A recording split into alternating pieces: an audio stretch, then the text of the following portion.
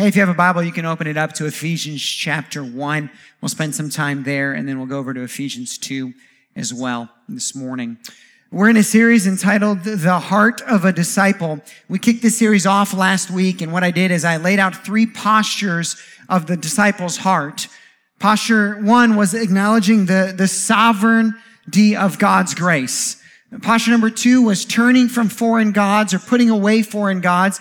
And then posture number 3 was inclining your heart. Or I gave you 3 easier words to better understand this: grace, repentance, and affections. Grace, repentance, and affections. And today what we're going to do is we're going to look deeper into the first of those words, grace. And then over the next 2 weeks, we'll look at the other 2 words, repentance and affections. So today we're going to dive deeper into grace and understanding when we hear this word grace, this word that is a common word both in our New Testaments and in the language of the day. The word grace was used in many ways with many definitions. And today we're particularly talking about saving grace, the grace that brings forth salvation. And so today my hope is that you would understand God's sovereign grace better before you leave. Let me give you a definition of grace right here at the beginning before we move into anything else. And then I'll try to prove my point. Grace is the unmerited move of God in your heart that awakens you to salvation. Grace is the unmerited move of God in your heart that awakens you to salvation. Now this morning as we study Ephesians chapter 1 and as we look at Ephesians chapter 2, before we get into it, I want to acknowledge that there are words in this text and there are ideas wrapped up in this text that have actually been quite divisive in the history of the church. My hope this morning is not to produce division, is not to split us into camps that have been split for hundreds of years now. My hope this morning is that we can unify under something that Paul, and really the Holy Spirit, wanted us to see. For some, there may be a tension in this text. I would submit that the Holy Spirit was clearly okay with the tension. Otherwise, he wouldn't have written it into the way that he did. Our hope today is not to split into 2 camps. The hope today is to understand the power of God's grace and how all of this is rooted in God's love. His love for us, as we'll point out, it's written right into the text. Now, the author of the text from a human perspective was Paul. And Paul, the famous writer of the scriptures, the famous apostle, was a guy who grew up in proximity to scripture. He knew the Old Testament very well. He probably had memorized the first 5 books of the Bible. Paul was a student of the scriptures. He knew the Bible certainly better than any one of us. And Paul, the great writer of the New Testament, who was a great studier of the Old Testament, was a Pharisee, somebody who was in close proximity to all of the things of God. Perhaps you know the story. Paul was against Christianity. He was against Jesus. And one day Paul, in all of his intellect and all of his knowledge of the Bible, yet missing out on relationship with God, was riding on a donkey on the road to Damascus. And in a moment, he meets Jesus and he ends up on the ground. Later, Paul would reflect on this moment. He would do so in 1 Corinthians chapter 15, verse 10. I'm going to hop over there in my Bible real quick. And he would say these words, 1 Corinthians 15:10. But by the grace of God, I am what I am. And his grace toward me was not in vain.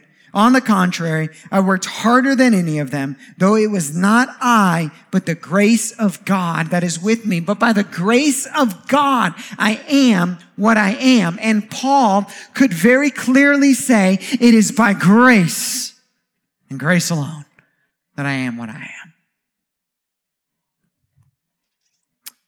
In Ephesians chapter 2, Paul would help us understand a little bit more why it is that he wrote, by the grace of God, I am what I am.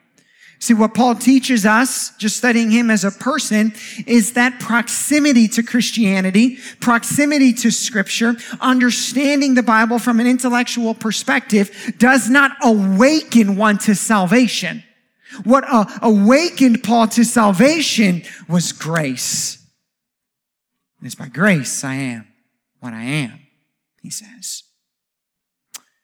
In Ephesians chapter 2, we'll actually start here from our study of Ephesians, and then we'll go back to chapter 1. In Ephesians chapter 2, Paul uses these words to describe the state of humanity, or to describe the state of people who are now in Christ, who they were or what they were before Christ. He uses these words. And you were dead in the trespasses and sins in which you once walked. Paul says you were dead. He's picking his metaphors carefully. He does not say you were sick. He does not say you were almost dead. He does not say you were at your last moment. He does not say you were corrupted. He says you were dead. You were dead. The spiritual state of humanity prior to Christ, prior to grace, is dead. Now here's what I know about dead things.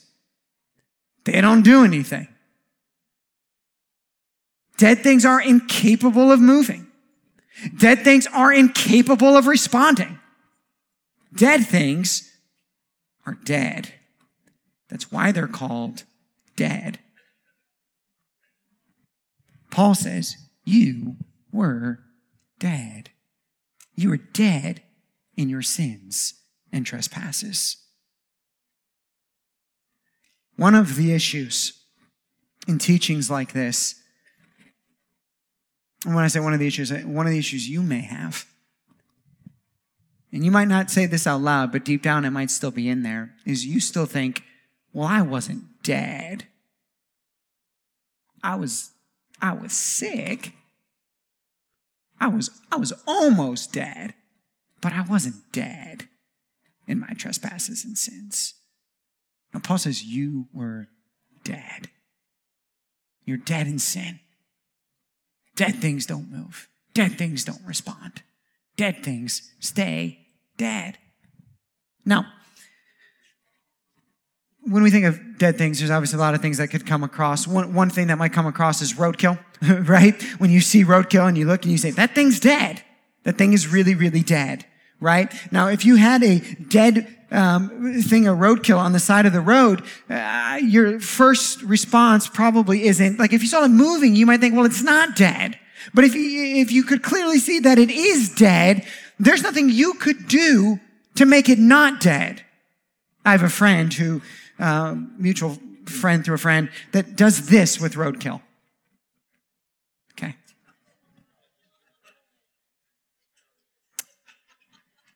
I mean, I really don't even know what to say. It's pretty, isn't it? Happy Valentine's Day. This was actually the card that I got Lindsay today for Valentine's Day. That was a joke. Okay. You can dress up dead things.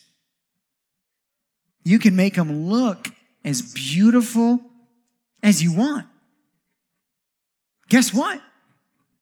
It's still dead. No matter how much you dress it up, it's still dead. No matter how much the person puts on religion, knows the scriptures, does righteous acts, pretends to be a Christian, or is in proximity to Christianity. We can wear all of the clothes of Christianity and all of the clothes of religion and still be dead. Because what makes us alive is not the clothes that we put on dead things. What makes us alive is when breath comes back. Paul says, you were dead. Paul would later say, I wore more clothes than anybody. If you could clothe yourself to make it appear like you were alive, and if anyone could, Paul says, I did it. And I was still dead. It is by grace I am what I am.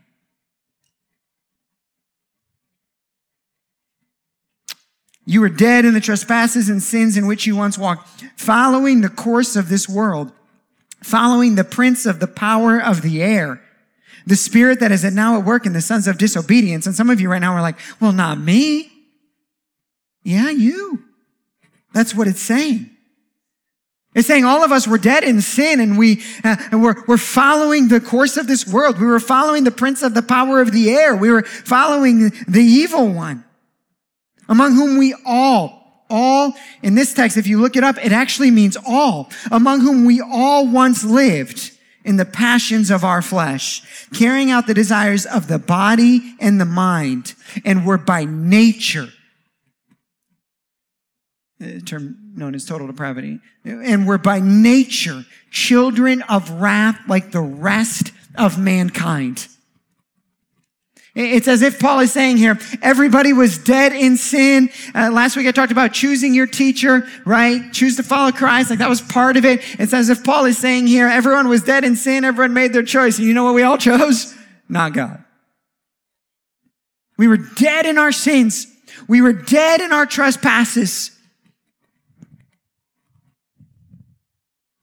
That was our state. We're by nature children of wrath like the rest of mankind. I've made this joke before. We're going to write a kids album around here called Children of Wrath. First song is going to be Total Depravity. We're going to teach these kids from an early age who they are. If you have kids, you know it. You've seen the depravity. I get texts from Lindsay, like, Reagan is living out her full total depravity right now.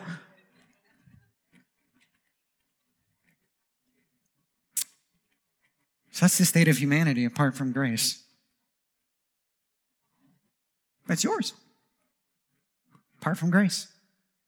Dead in sin.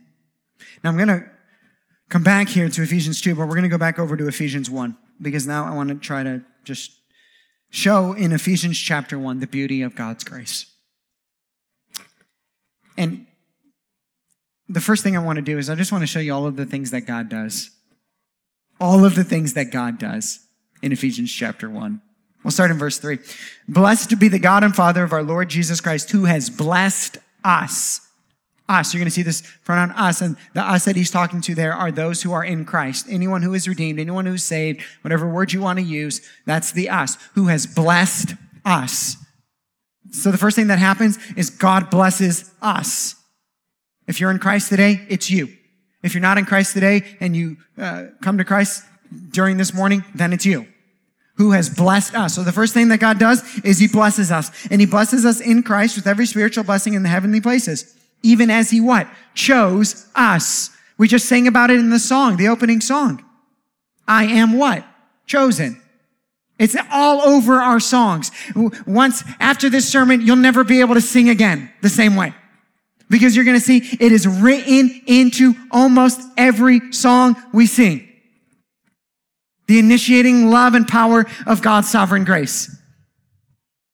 He chose us, he says, in him before the foundation of the world, that we should be holy and blameless before him in love. Let me take a second and stop. This, Paul is saying, he uses this word here, I think, for a moment, because later Paul's going to get in arguments around this. There are going to be arguments of what he thinks people are going to say, and he's going to respond to the arguments in Romans about some of what we're teaching on this morning. But Paul's saying this, all of this is actually God's love. This is the proof of God's love. Like, this is love. In love, he predestined us. Predestined means pre-decided. We don't need to do gymnastics. Predestined. In love, he predestined us for adoption as sons through Jesus Christ, according to the purpose of what? His will. This whole verse, or this whole sequence of verses, is all about our salvation and what we have in Christ. Up to this point, what have we done? Nothing. Nothing so far. But God, what has he done? He's blessed and he's chosen and he's predestined us for adoption as sons through Jesus Christ according to the purpose of what? His will. In other words, what determines what's happening here? God's will. God's will does. According to the purpose of His will, to the praise of His glorious grace. What's determining what's happening? His will. To what end? His glorious grace. Here's where the second tension point comes in. The first one is we don't think we were actually dead. We think we were just kind of dead. The second tension point is we still think we matter more. To the praise of His glorious grace. Yep, I'm sorry to say, even your salvation isn't even ultimately about you. Even your salvation is ultimately about His glorious grace. And it's good for us that it is. Why? Because this is what love is. In love, He predestined us for adoption as sons through Jesus Christ, according to the purpose of His will, to the praise of His glorious grace. By the way, in modern language or in modern understanding, we would say something like this. In love, I made a decision to step into the family of Christ according to my will for my benefit. That's how we would say this nowadays. That's not what the scriptures say. To the praise of His glorious grace, with which He has blessed us in the beloved. Now, this term blessed, actually, in some of your translations will say accepted or received, in which He accepted or received us. And He didn't accept or receive us because we did anything to be accepted or received. He accepted or received us, Paul says later, when we were still His enemies. He accepted or received. He blessed us in the beloved. In Him, we have redemption. If you ever wondered where we get the name of our church, look no further than right here. Ephesians 1:7. In Him, we have redemption. This is where we got it. In Him, we have redemption through what? Through His blood. It's like anytime we get something, Paul just reminds us, oh, and here's how it happened. It was because of Him. Through His blood. His blood is the payment of our sins. Without the shedding of blood, there can be no remission of our sins. His blood was the payment for our redemption. His blood sealed our redemption. His blood is how we are redeemed. His blood. In Him we have redemption through His blood, the forgiveness of our trespasses according to the riches of His grace, which He lavished upon us. Let's recap. God's done a bunch. What have we done yet? Nothing. Which He lavished upon us. Let's talk about lavished for a minute. Poured out plentifully. I love Chick-fil-A. You love Chick-fil-A. We all know we love Chick-fil-A. La-di-da-di-da. But if there's one thing that's wrong with Chick-fil-A, what is it? When you order a French fry, how many do you get? 4? Maybe 5? Okay? And it's the only time anyone's ever mad at Chick-fil-A. You get it, you look, you're like, what is this? You go to Five Guys, what happens? They literally give you a garbage bag full of French fries. They're like, can we help you take that to the car? Okay?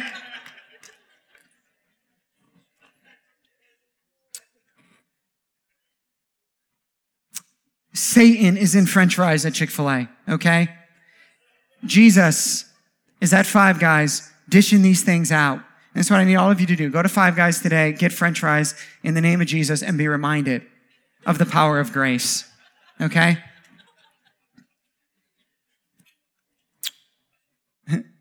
We're having Justin speak at the conference, who owns 2 Chick-fil-A's on Saturday, but don't tell him about this, okay?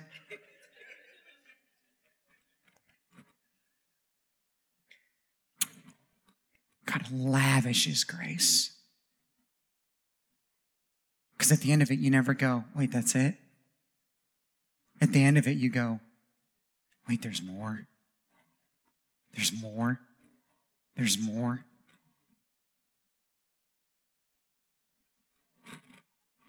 I mean, what happens when you get Five Guys fries? What do? You end up passing some of it out to somebody else because there's so much. What do you do when you get grace? You go, I've gotten so much, I can just pass it out to everybody else. He lavishes upon it. In all wisdom and insight, making known to us the mystery of what? His will. Who made it known? He made it known. In other words, we don't have to go to discover something. He makes it known.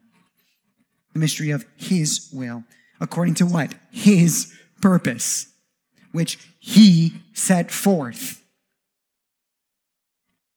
as a plan for the fullness of time to unite all things in him. Things in heaven and on earth. Okay, let's just recap. Column 1, what God does. He blesses, he chooses, he predestines according to his will, by his grace, through his blood, which he lavishes upon us, which he makes known, which he sets forth, in which he unites all things to himself. Why? For his glorious grace. This is a passage talking about your salvation. And it's all about what God does. Oh, and here's what we get. That's column 2. Here's what we get. Blessed be the God and Father of our Lord Jesus Christ, who has blessed us in Christ with what? Every spiritual blessing. We get every spiritual blessing. We haven't even done anything yet. We get every spiritual blessing. We get the peace of Christ. We get a hope that can never be taken. We get to know the love of God. We get the power of the Holy Spirit, the fruit of the Holy Spirit. We get to bank on every promise that God has ever made. What else do we get? Even as he chose us in him before the foundation of the world, that we should be holy and blameless. We get to be holy and blameless. You, me. You get to be holy and blameless. People who were dead in their sins and trespasses. Some of you have grown up in an environment where you in your deadness clothed yourself in the most beautiful, and you thought you were alive, but you were just a possum wearing a pink dress.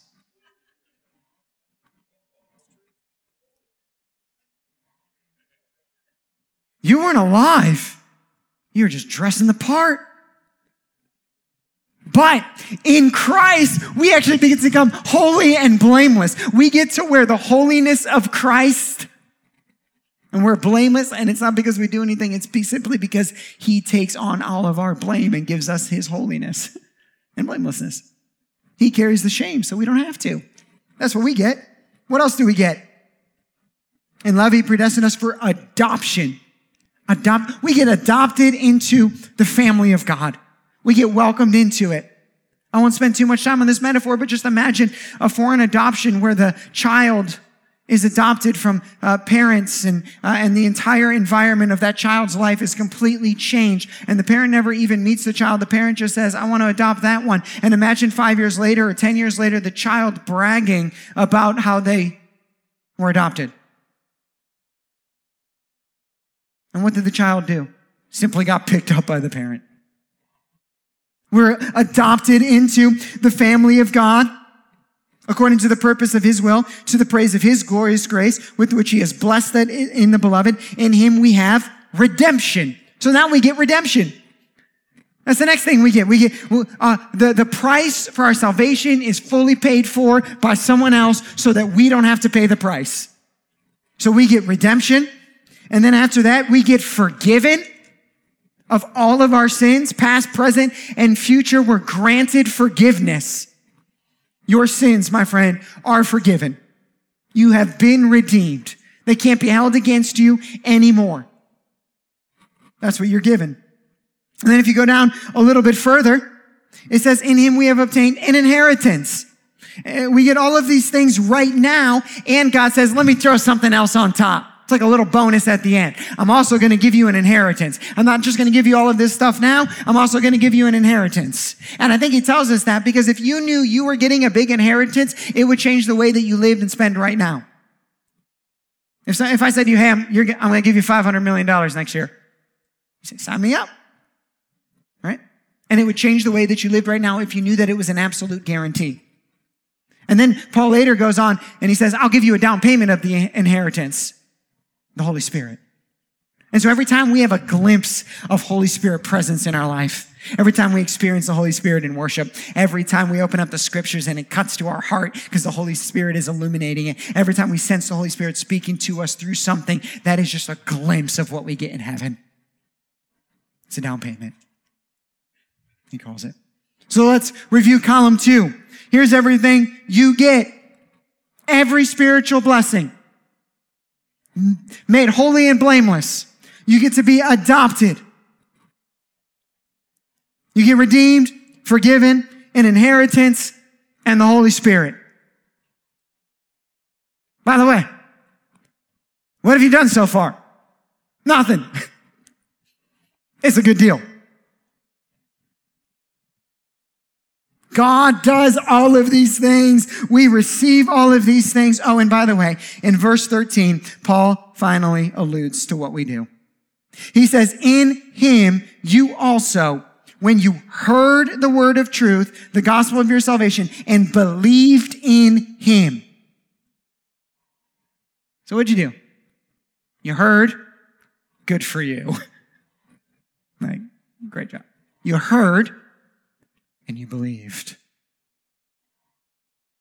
That's what you did. So there's column 3. What you do. And there's a summary of all of it just to make sure that we're clear on the ledger. There's what God did. There's what you get. There's what you did. You heard and you believed. That's a good deal.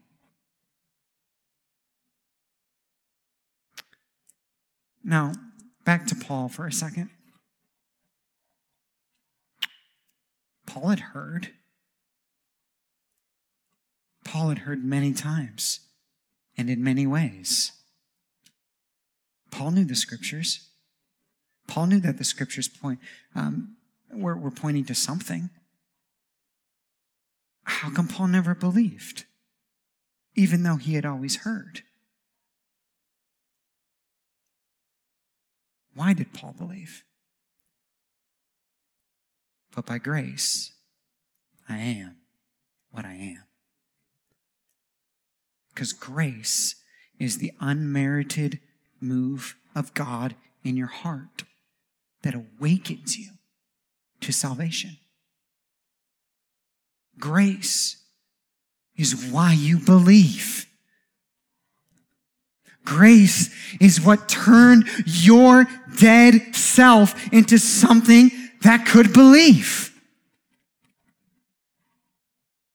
Grace is the difference between hearing and not believing and hearing and believing. Because Paul makes it pretty clear. This is your state apart from grace. He says, and you. So let you there for a second mean you. And you were dead in the trespasses and sins in which you once walked, following the course of this world, following the prince of the power of the air, the spirit that is now at work in the sons of disobedience, in whom we all once lived in the passions of our flesh, carrying out the desires of the body and the mind, and were by nature children of wrath, like the rest of mankind. Period. End of story. You're dead. Dead things don't move. Dead things can't do anything. Dead things don't reach out. Dead things don't wake up and say, I think I need to do something different. This dead state isn't really working out for me.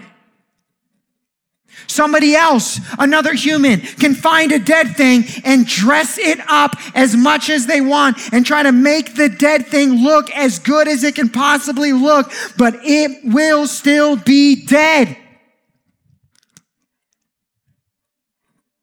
But by grace, I am what I am. Or as Paul will say it right here, but God. But God. He moved when you couldn't. He breathed life when you were dead. But God, being rich in mercy because of the great love with which he loved us, even when we are dead in our trespasses, made us alive together with Christ. By grace you have been saved. And he raised us up with him in the heavenly places in Christ Jesus, so that in the coming ages he might show the immeasurable riches of his grace in kindness towards you. Why did he save you? So that he could say, look how good I am. Look how good he is. Why? Because you were just a dead possum. For by grace you have been saved through faith, and this is not your own doing. It is the gift of God, not a result of works, so that no one may boast. Stop boasting about your salvation. Stop thinking you have something to do with it. Stop giving yourself an ounce for credit. It was grace and grace alone.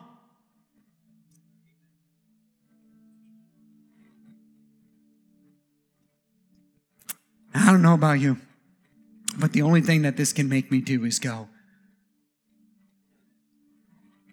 why me? Why me?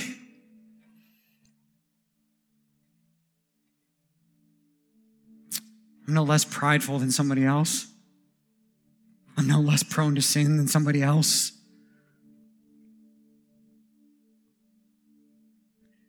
See, if I asked you today, I will ask you today, why are you a Christian? Why are you a Christian? Answer it. Bet my house, 9 out of 10 answers started with these 2 words. Because I. I'm not saying that's wrong. I'll get to that next week. But there's a better answer. Because Jesus, he saved me. And I don't really know why, but he did. And the only places that can lead me is in humility to say, I don't know why me, but thank you. Thank you for not leaving me dead. And so all I am is yours. All I am is yours. You know where else it leads me? It leads me to this place of knowing that I've been adopted. And so now that I've been adopted, it makes me run to my Father who loves me and brought me into his family and say, Father, there were more kids at the orphanage. Let's go get them. And now because I'm in proximity of relationship to my Father, he might respond to my prayer and bring more in. And so that's why I preach. Because today might be your day, friend. Today might be your day. Grace has awakened something in your heart. And today's the day that you say, yeah, I want into that. And you step in.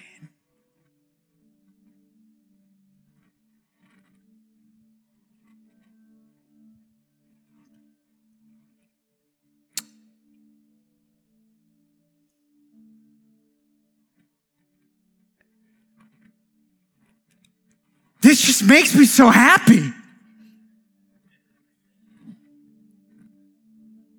I was dead, and now I'm not.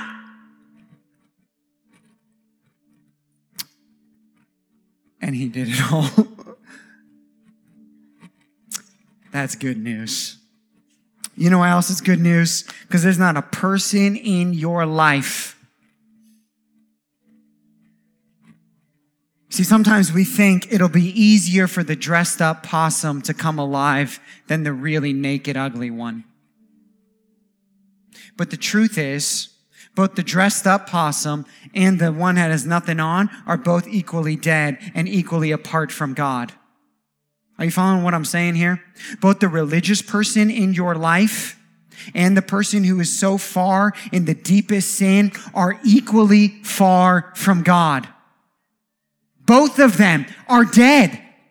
Neither one is alive, which means I can look at the person who's got all of the religious fervor on them and they think that they're alive and know that they're dead.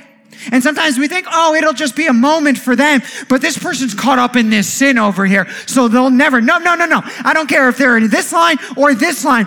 Both things. The only thing that's going to matter in either one is grace awakening them to salvation, which means I don't have to be scared of any sin or anybody's past because you're no different than the religious person who shows up to church every Sunday wearing their clothes but still dead. Only one thing will change either one of you: grace.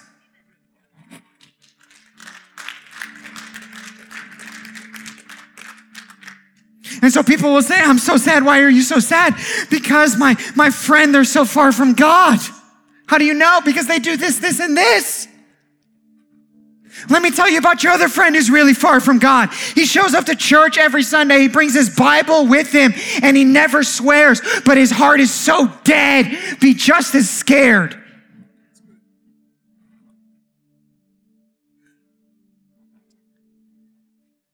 But by grace, I am what I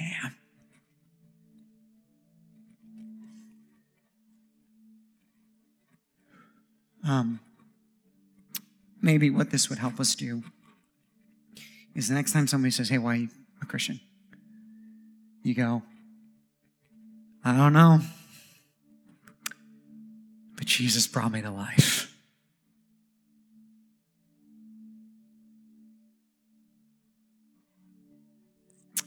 And just let it stop there.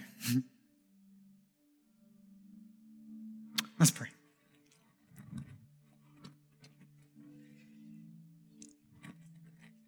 Father, I pray that this understanding of grace would do exactly what Paul intended it to do, to wreck us to a place of complete surrender, to motivate us, to invite others into the family, to humble us, and to take no credit for that which is fully yours to take.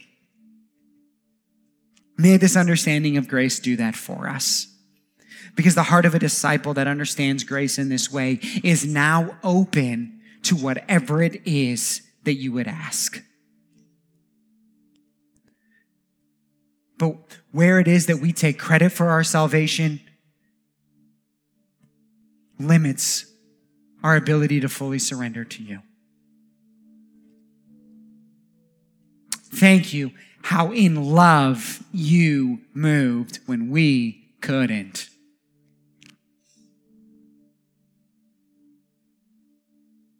Thank you for grace, Lord. May we understand it better today. In Jesus' name we pray. Amen.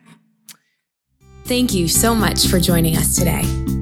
If you'd like to take a next step with Redemption Church, visit us online at experienceredemption.com/connectcard. You can also give online to support the work of Redemption Church. To explore your giving options, visit experienceredemption.com/giveonline. We hope that the message you heard today encouraged you. See you again soon.